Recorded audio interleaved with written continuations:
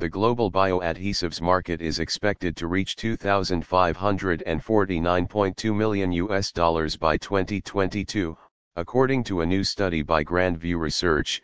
Incorporated volatile prices of synthetic adhesives on account of fluctuation in raw material prices is expected to remain a key driving factor for global bioadhesives market.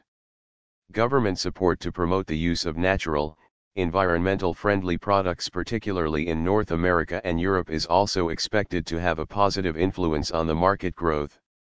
Growth of key end-use industries such as packaging, construction and automotive particularly in emerging markets of Asia-Pacific is also expected to impact the demand positively.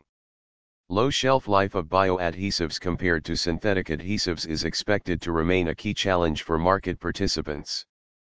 Plants were the largest source for bioadhesives and accounted for over 87.0% of the total market volume in 2014.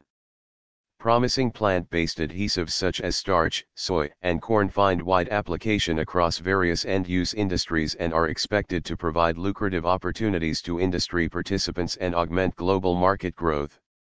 Animal-based adhesives are expected to witness steady growth of 13.2% from 2015 to 2022.